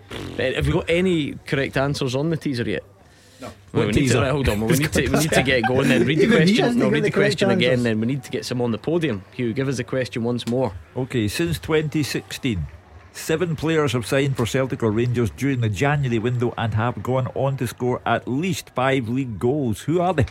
We really need to get more here. So you've got 1, 2 Celtic players that are still at the club. You've got 3 Rangers players that are still at the club. Whoa. 1 former Rangers player, 1 former Celtic player. Okay. I haven't got any on the podium. That shows how difficult it is. We've got a good. We're having a good goal. Well done. Good question, Chris. I like that. Oh, what about him? Cholak shot over the bar now for Rangers.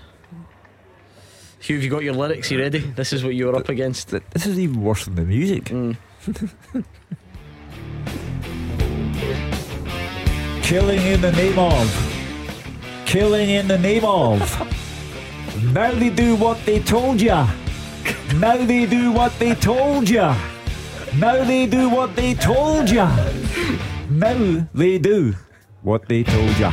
That'll do. I can't handle any more of that. This show has plunged to new depths. Repetitive, but very well delivered. I particularly liked the way he was getting into the character on it. Pauses and see, I almost spilled my red wine last Saturday night. I mean, I'm throwing people out of the house for this. That was blaring out above your head while you're standing there with a glass of red. As I say, I wish you got footage of that. I told you Charlie Riley's having a good season. Stirling Albion 1, Albion Rovers 2 now. So the visitors have gone in front there. Marvin Bartley's Queen of the South have gone a goal up against Airdrie, Ewan East. Is that because you went down and watched them training this week? Did you give them some tips? I didn't go. Oh, I thought you were all set. No, I was all set, but then something came up and I couldn't go. What came up? I had to go and get my granddaughter. That sounds like the first lie that you would go. If I was you, no, I'm just saying, like, no, it wasn't a lie. It was the truth, the whole truth, and nothing but the truth. All I'm saying is, if I was you and I was going to tell a lie, that's the one I would pick. So it's a good one. I'm not saying it definitely is or that not. Is your go-to lie. Because it's just the way you don't argue with. Oh no! I've lost so many people in my family tree. That's most of my lie. When I don't want to go, death in the family. All the aunties and the grannies did again. I've had 5 grannies. But that would be a bit. I've buried 5 grannies last year. But that would be a bit extreme to sort of, you don't have to make up a family funeral to not go and watch Marvin Bartley training. But are you going to go this week? Yes, because they'd be 3 up if you had given them some tips. I was going to go over and watch. I just unfortunately I couldn't make it yesterday. I was a bit sad. Do you not need to ask permission? Why? From Marvin? He's open park. You can go. I've sat and watched Motherwell train. I'd just be professional courtesy though, on the show, and maybe you're friends with him. Maybe get a wee bit nervous. Turning up. Me obviously. It'd be embarrassing if someone asked for your photograph but asked Marvin to take it. Exactly, Hugh. That is when you know you're not an A-lister. Yeah. When the guy hands you the phone and says take a wee photo. Right, no more goals to tell you about at the moment. That teaser's still going. No one on the podium yet, so we need to do a bit better on that. There is a few starting to get it now, I think, which is good. I've obviously given you the appropriate clues. Oh, do you know what's good? I want to mention this actually, because I'm obviously at that age now where everyone on Instagram or Facebook's got kids and they're starting to get into hobbies and whatnot. And Paul sent me a message to point out that all of the small-sided games were back for the kids today. I don't know if did you notice this? So the youngsters, your four-a-sides or whatever it is, this is like the new season. Or the new round of games, they're all back and everyone's getting their new team kit on and getting out there with such enthusiasm. So why not wish everybody well that was out there. Imagine taking their first steps in the beautiful game this morning. What a moment. Grassroots. Well, and the sun is shining. I'm doing my bit tonight for grassroots. I'm going along. So you are. Cambus Nathan Talbot's the name of the team. Are you doing the prize giving? I'm doing the prize giving. Brilliant. I cannot wait to what get age there. group? That's one I don't know. Young though. Yeah. So yeah. Well, really will not have heard of you. Oh, of course I'll have heard of me. I'm big time. Are you going to do it? Well, are you going to do it in your World Book Day voice? I'm going. Certainly not. No. But no, I'm looking forward to that. That is going to be the funniest bit. You remember? Medals, are you? Listen, I remember when I was a young kid playing in a boys' club, and a superstar would walk in and played. Now these guys, those little kids, not knowing who he is, and just all in a bunch together saying, anybody know who this old guy is? DJ Daz. Is this clown gave us our medals? Oh, there's one for whoever. Did anyone of note ever hand you out your medals when you were young? I think Tommy Boyd did it. Aye, because he was a neighbour. What was that boys club? That was the school football team. Aye. Who gave you yours? Joe Jordan. That's right. Yeah, that's a good one. Joe Jordan, yeah. I like that. Right, you can tweet me who gave who. I don't know if I ever won any. That maybe says more about me than you two. Who gave you your medals? Who turned up at your prize giving to give you your medals when you were a young boy or a young girl playing your youth football? Because Gordon DL is doing it tonight. He's at the old prize giving ceremony. Do you know what? You don't even smile, so the chances of you. I hope you're going to need to pose for 100 pictures as all these kids come up. I hope it's not the best boots award. You know what I mean? Your boots are really nice. Come up, you said the other day participation. no, that's an important one. I seen my photo the other day, I think, and I was sporting a leather baseball cap back in the days. I don't know why we need to see this picture. Right, hold on, we've got another one of these. Flashes with Clyde Built Home Improvements. Hibs have turned it around. It's Ewan again, and Hibs lead at Livy 2-1. Scott Tiffany's put Partick Thistle 1 up against Wraith. The permanent Chris Doolan era off to a positive start. But big goal that for Hibs. Good time to turn it round as well. The emotion, as I said, either inspires or deflates, and I feared it might have got to the Hibs players, but they're coming through for the late owner Ron Gordon, and that's what Lee Johnson wants to see.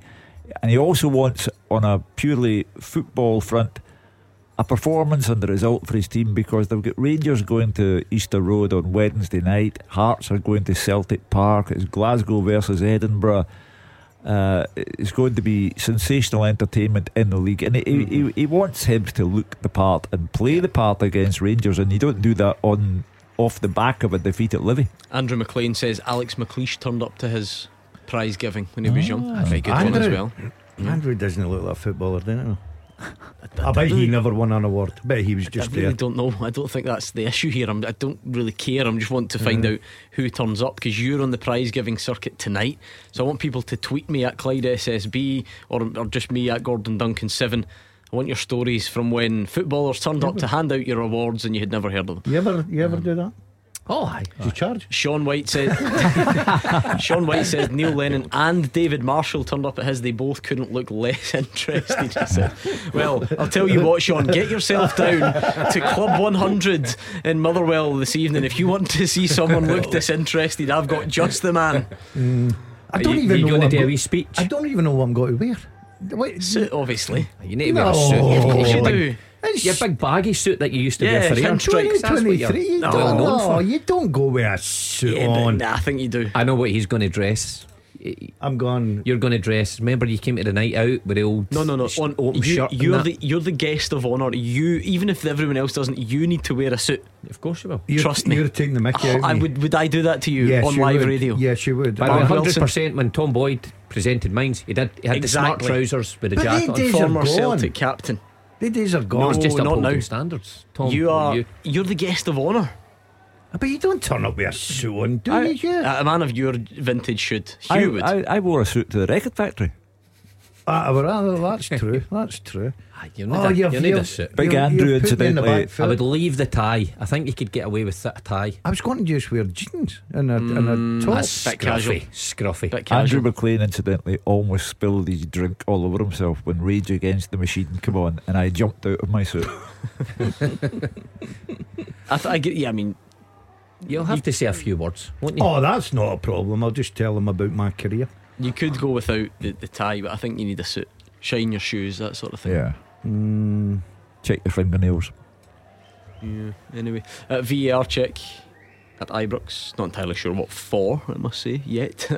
A possible handball, so potential Rangers penalty incoming. VAR review with Clyde Built Home Improvements. I think everyone agrees this game's beyond Kilmarnock anyway, but a third just before half time would really make things worse. Queen of the South now 2 up on Airdrie. Lewis Gibson on 43 minutes. That's a good scoreline, not yet a result for Marvin Bartley. And we do have a penalty to Rangers. Todd Cantwell was down receiving treatment as well. And Willie Collum has pointed to the spot after a VAR check, so presumably James Tavernier will have the chance to go and convert from the spot, as he often does. And Willie Collum had gone over to the monitor, saw something he didn't like, and points to the spot. I'm not sure, was it definitely handball? It wasn't handball. Handball. I'm not actually 100% sure. It seems a bit unclear. It seems a bit unclear. I don't think the screen in Ibrox apparently said handball, but I don't think it was. Anyway, there's a bit of mixed reports. Can you figure out why it's been awarded at all? Yeah, I think it's for. Oh, wow, no, I'm not entirely sure. Maybe there is a handball as a Kilmarnock player falls to the ground. Is it when it bounces up? Yeah. Bounces up initially, hits his. That's not a penalty kick, is it? Wow, it's Willie Collum we're talking about here. That's confused looks all round. I'm not sure anyone shouts for that, do they? No, nobody. Shouldn't laugh. Hold on, Cholak does. Cholak. Oh, there you are then. Yeah. Right away. There you are. Cholak's very clear. Not that you don't have to base your opinion on it on his reaction, but just so that we're accurate. I said no one had claimed they didn't see Cholak. I find that very harsh, Mark. What's your claims for it? Opinion of that? I think you can see it does hit his arm. It comes through Kent though. In his arms out. This season, that's standard. James Tavernier. Goal flashes with Clyde Built Home Improvements. Rangers 3, Kilmarnock 0. It could have been one of those anxious, fraught, nervy days, impatient days for Rangers. It is anything but. 3-0 up heading into the break and absolutely cruising. Yeah, I mean, it will depend, as always. They'll go in 3-0 at half time. It will depend, as always, on how keen they are. If they want it to be more, it will be more. If they get lackadaisical, it will finish 3-0. I think there'll be more than 3 here, Hugh. Yeah. Kilmarnock have offered absolute nothing. They're all over the place. I think they'll suffer badly in the second half. Kilmarnock, they're just a team with no confidence at all. Yeah, James Tavernier, fair bit of practice over the years in Rangers colours, and has missed a couple. Missed one against Partick Thistle not too long ago, Mark, but by and large a very good strike rate. Oh, it's reliable. People think it's easy, and people think it's easy. You think it's easy? Yeah, a penalty kick? Yeah, penalty kicks, yeah. I don't think it's as easy as everyone makes it. There's a lot goes into it. So half-time Ibrox, Andrew McLean. Rangers 3, Kilmarnock 0, the half-time score here. There's been a lot of unrest amongst the Rangers support this week following that loss to Celtic last weekend, but it has been very straightforward on the pitch today. It was a perfect start for them as well on what could have been a tense day. They worked a corner into the box, before Cantwell. He had 2 shots blocked. Cholak had 1 saved. The ball eventually falling to Connor Goldson to stroke home just 7 minutes into the match. Fashion Sakala scored the second, but before that he missed 2 good chances. The first was from Ben Davis' long ball over the top. Sakala took it down well, but had a shot saved by Sam Walker. Then a real sitter after that one, a lovely low cross by Ryan Kent across the 6-yard box. Sakala was sliding in, somehow turned that one round the post though. He made no mistake, however. 25 minutes in, the ball fell kindly to Antonio Cholak in the box. He laid it off to Sakala and he side-footed that one into the back of the net. Rangers continued to create chances. Cholak firing over. Raskin had one blocked as well. They did get the chance to extend their lead just before half time from the spot. Willie Collum going to the screen for a potential handball. Bit of confusion in the ground really for what the exact incident was. However, when Willie Collum took a look at it, he pointed to the spot. It was James Tavernier to step up and take, and he scored. So the half time score here at Ibrox is Rangers 3, Kilmarnock 0. Half time in Dingwall. Here's Fraser. Ross County 0, Motherwell 0, no goals, but it's actually been a good game to watch, both in good recent form, and I think that's reflected by both playing with confidence and plenty of attacking football. County probably being the more likely to score. Eamon Brophy in particular looking very sharp, had a number of efforts at goal but foiled by Kelly. But Motherwell now but they've had a number of good chances themselves. Really bright start by County, taking the game to Motherwell early stages. Eamon Brophy shot was blocked in the 6-yard box by Casey, and the ball fell to George Harmon, who hooked his right foot shot from 20 yards, saved well high to his right by Liam Kelly. The game swung to the other end. Beautiful left foot cross by Blair Spittle. He drove it into the back post, and John Obika, I don't think he was expecting the ball to reach him, because he misheaded from about 6 yards. He really should have scored, but he tucked the ball wide, and Stuart Kettlewell had his head in his hands. I think he knew it was a great chance. Then there was a number of chances for County. A low Brophy shot from 20 yards to a Forrester legs, almost sneaked in. A really good save by Liam Kelly, low to his left. Plenty going on the first 15-20 minutes. Brophy again testing Kelly, the diving header, comfortable save for the goalkeeper. Jack Baldwin with the next chance. Kelly this time missed a Danda corner, for somehow Jack Baldwin couldn't head the ball on target and headed it actually away from goal rather than towards goal. Danda then saw his low shot from inside the box saved by Liam Kelly with his legs. Motherwell still had a threat though. A low Max Johnson cross. Obika got in front of Baldwin and shot just over the bar from 12 yards. Laidlaw beaten. Brophy again came close in 37 minutes to breaking the deadlock. A loose ball fell to the striker inside the box. He shot well, saved again by Kelly, low at his feet, and it was scrambled away by Butcher before Jordan White could score. Then Motherwell a couple of chances just before the break. Kevin Van Veen scored a hat-trick here in October, saw his right foot shot saved by Laidlaw diving to his left, and Mac Johnson drove the rebound across the goal, but nobody could get a touch in the ball before Gwyan Edwards, the winger for Ross County, almost headed into his own net. A deep Johnson cross, and Edwards trying to clear it, almost headed into the top corner. Tight as we expected. Might just be the odd goal in this one up here at Dingwall. Half time, Ross County 0, Motherwell 0. Half time at Tynecastle. Roger Hanna. Half-time, Hearts 1, St Johnstone 0. Hearts have the lead through Josh Ginnelly's goal after 21 minutes, but it's been a really well contested game. St Johnstone have been in it all the way through and feel a real sense of injustice at the goal that separates the team. The Saints started brightly. Stevie Mayer, a shot spilled by his former teammate Xander Clark after just 9 minutes. The Hearts defence managing to get the loose ball away. Hearts not really seen going forward too much in the opening quarter of an hour. Michael Smith having one shot saved by Remy Matthews after a smart passing move, and then the goal in 21 minutes. Josh Ginnelly's shot deflected off the heel of a Saints defender. Wrong-footed Matthews spun into the far corner, but there was fury among the Saints players. They thought Lawrence Shanklin had fouled Adam Montgomery in the build-up to the goal.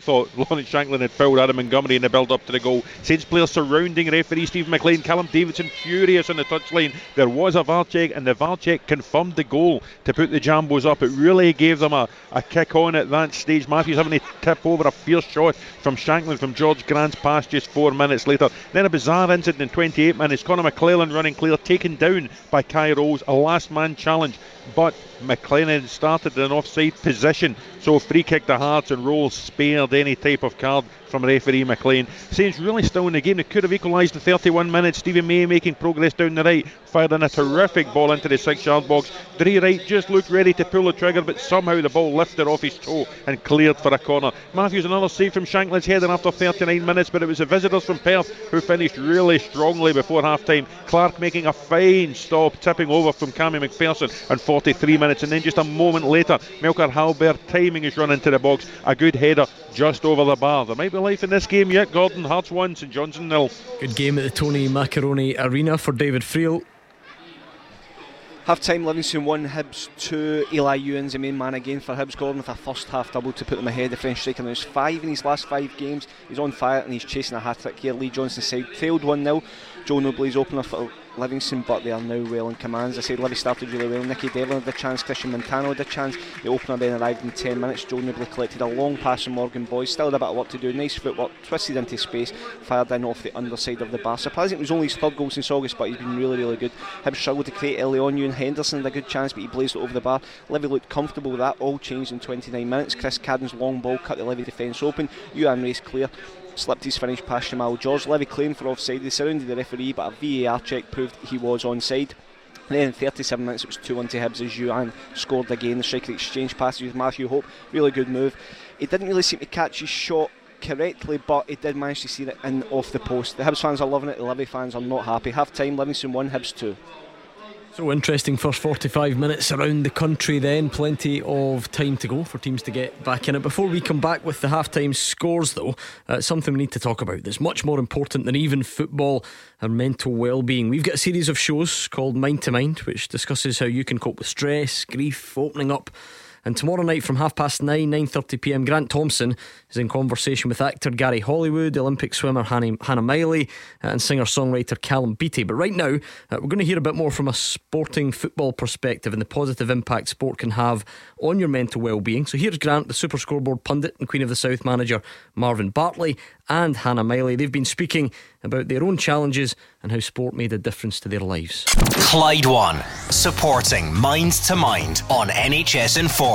Here's our very own Grant Thompson talking all things mental well-being with Queen of the South manager Marvin Bartley and retired Olympic swimmer Hannah Miley. Marvin, I can only imagine what types of stress you must face when you're working in such a result-driven business. How have you found that? The stresses at the start are probably a lot more difficult. A lot of sleepless nights, a lot of overthinking, a lot of second guessing yourself. I was probably sleeping for 2-3 hours a night at the start of the job, and very, very quickly I've got to a place now where I know that I do everything to 100%. So I do things for a certain amount of time that they will take to do them properly and to do them to the best of my ability. Outside of that, it's in the hands of the gods. And I always say the same thing. I go to bed with as much knowledge as I possibly can, but I wake up as a novice. That is how I live my life on a day-to-day basis. So what that means to me is I don't take stresses from one day to the next day. I take all that knowledge and I'm like a sponge and I take it all in. Come the morning, that sponge is empty again and I can take up all the knowledge that I need to take in. Now, last weekend wasn't a great weekend for your team. When you face a heavy defeat like that, how do you deal with the stress that it brings on? It's weird. I planned so many things. So before I came into football management, I always speak about this book that I had, but probably over the last 18 months I've built something up that would I could refer back to if something happens like a defeat, a heavy defeat, defeat that was unjust, whatever it might be, how would you deal with it? And I've written these things down when I wasn't in the situation of being a manager, and it was kind of like Monday morning, probably 2 o'clock in the morning, I remember that I had actually written these things, and I went and I read it and I went through the kind of process, and then I managed to sleep. So I have to prepare myself for all eventualities, and that's the way I dealt with that stress. And Hannah, how about you? How do you deal with life's daily stresses and anxieties? I'm kind of still figuring it out at the minute. I've recently retired from competitive sports, so at the minute there's a bit of an identity crisis. I've been swimming for 20 plus years, and I was always known for being a swimmer, and then since hanging up my goggles it's kind of been like, now what? I was so set in who I was and what I was doing, and now it's like, well, where do I fit in the world? And my sense of purpose, my drive, I've gone from like the extreme adrenaline high of competing and training and finishing every day being mentally and physically exhausted, now feeling very lost. I kind of find you can't escape from stress. Stress does happen, but there's like a management zone, and it kind of reflects a little bit back to what I was doing in a competitive sense, that standing behind the block when you've got thousands of people watching you about to perform, it is quite stressful, but you kind of put it to one side and you can manage it. And now for me it's just trying to find what my management strategies are and trying to get back into exercise, and finding a routine is kind of my go-to at the minute. Clyde One, supporting Mind to Mind on NHS Inform. Find out more at ClydeOne.com.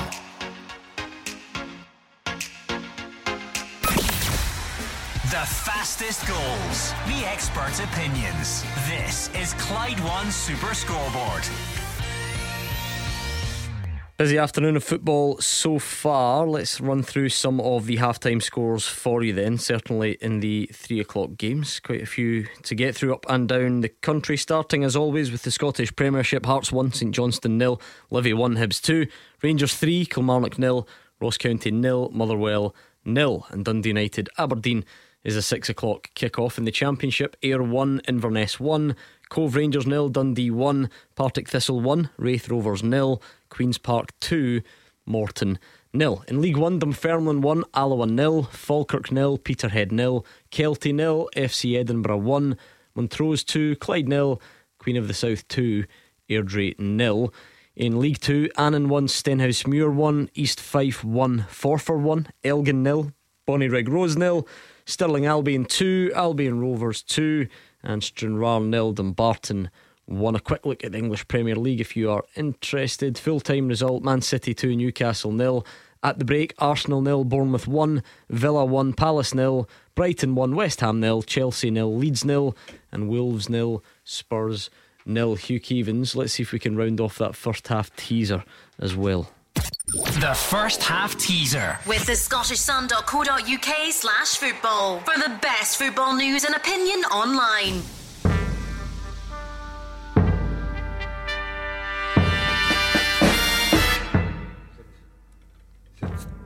Since 2016, 7 players have signed for Celtic or Rangers during the January window and have gone on to score at least 5 league goals. They are Rio Hatate, Daizen Maeda, Scott Wright, Yanis Hadji, Glenn Kamara, Jermaine Defoe, and Patrick Roberts.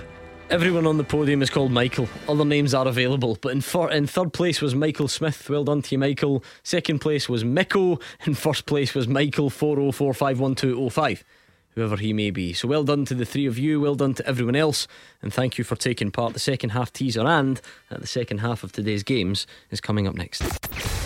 Action as it happens, and your reaction from 5 on the open line. This is Clyde One Super Scoreboard.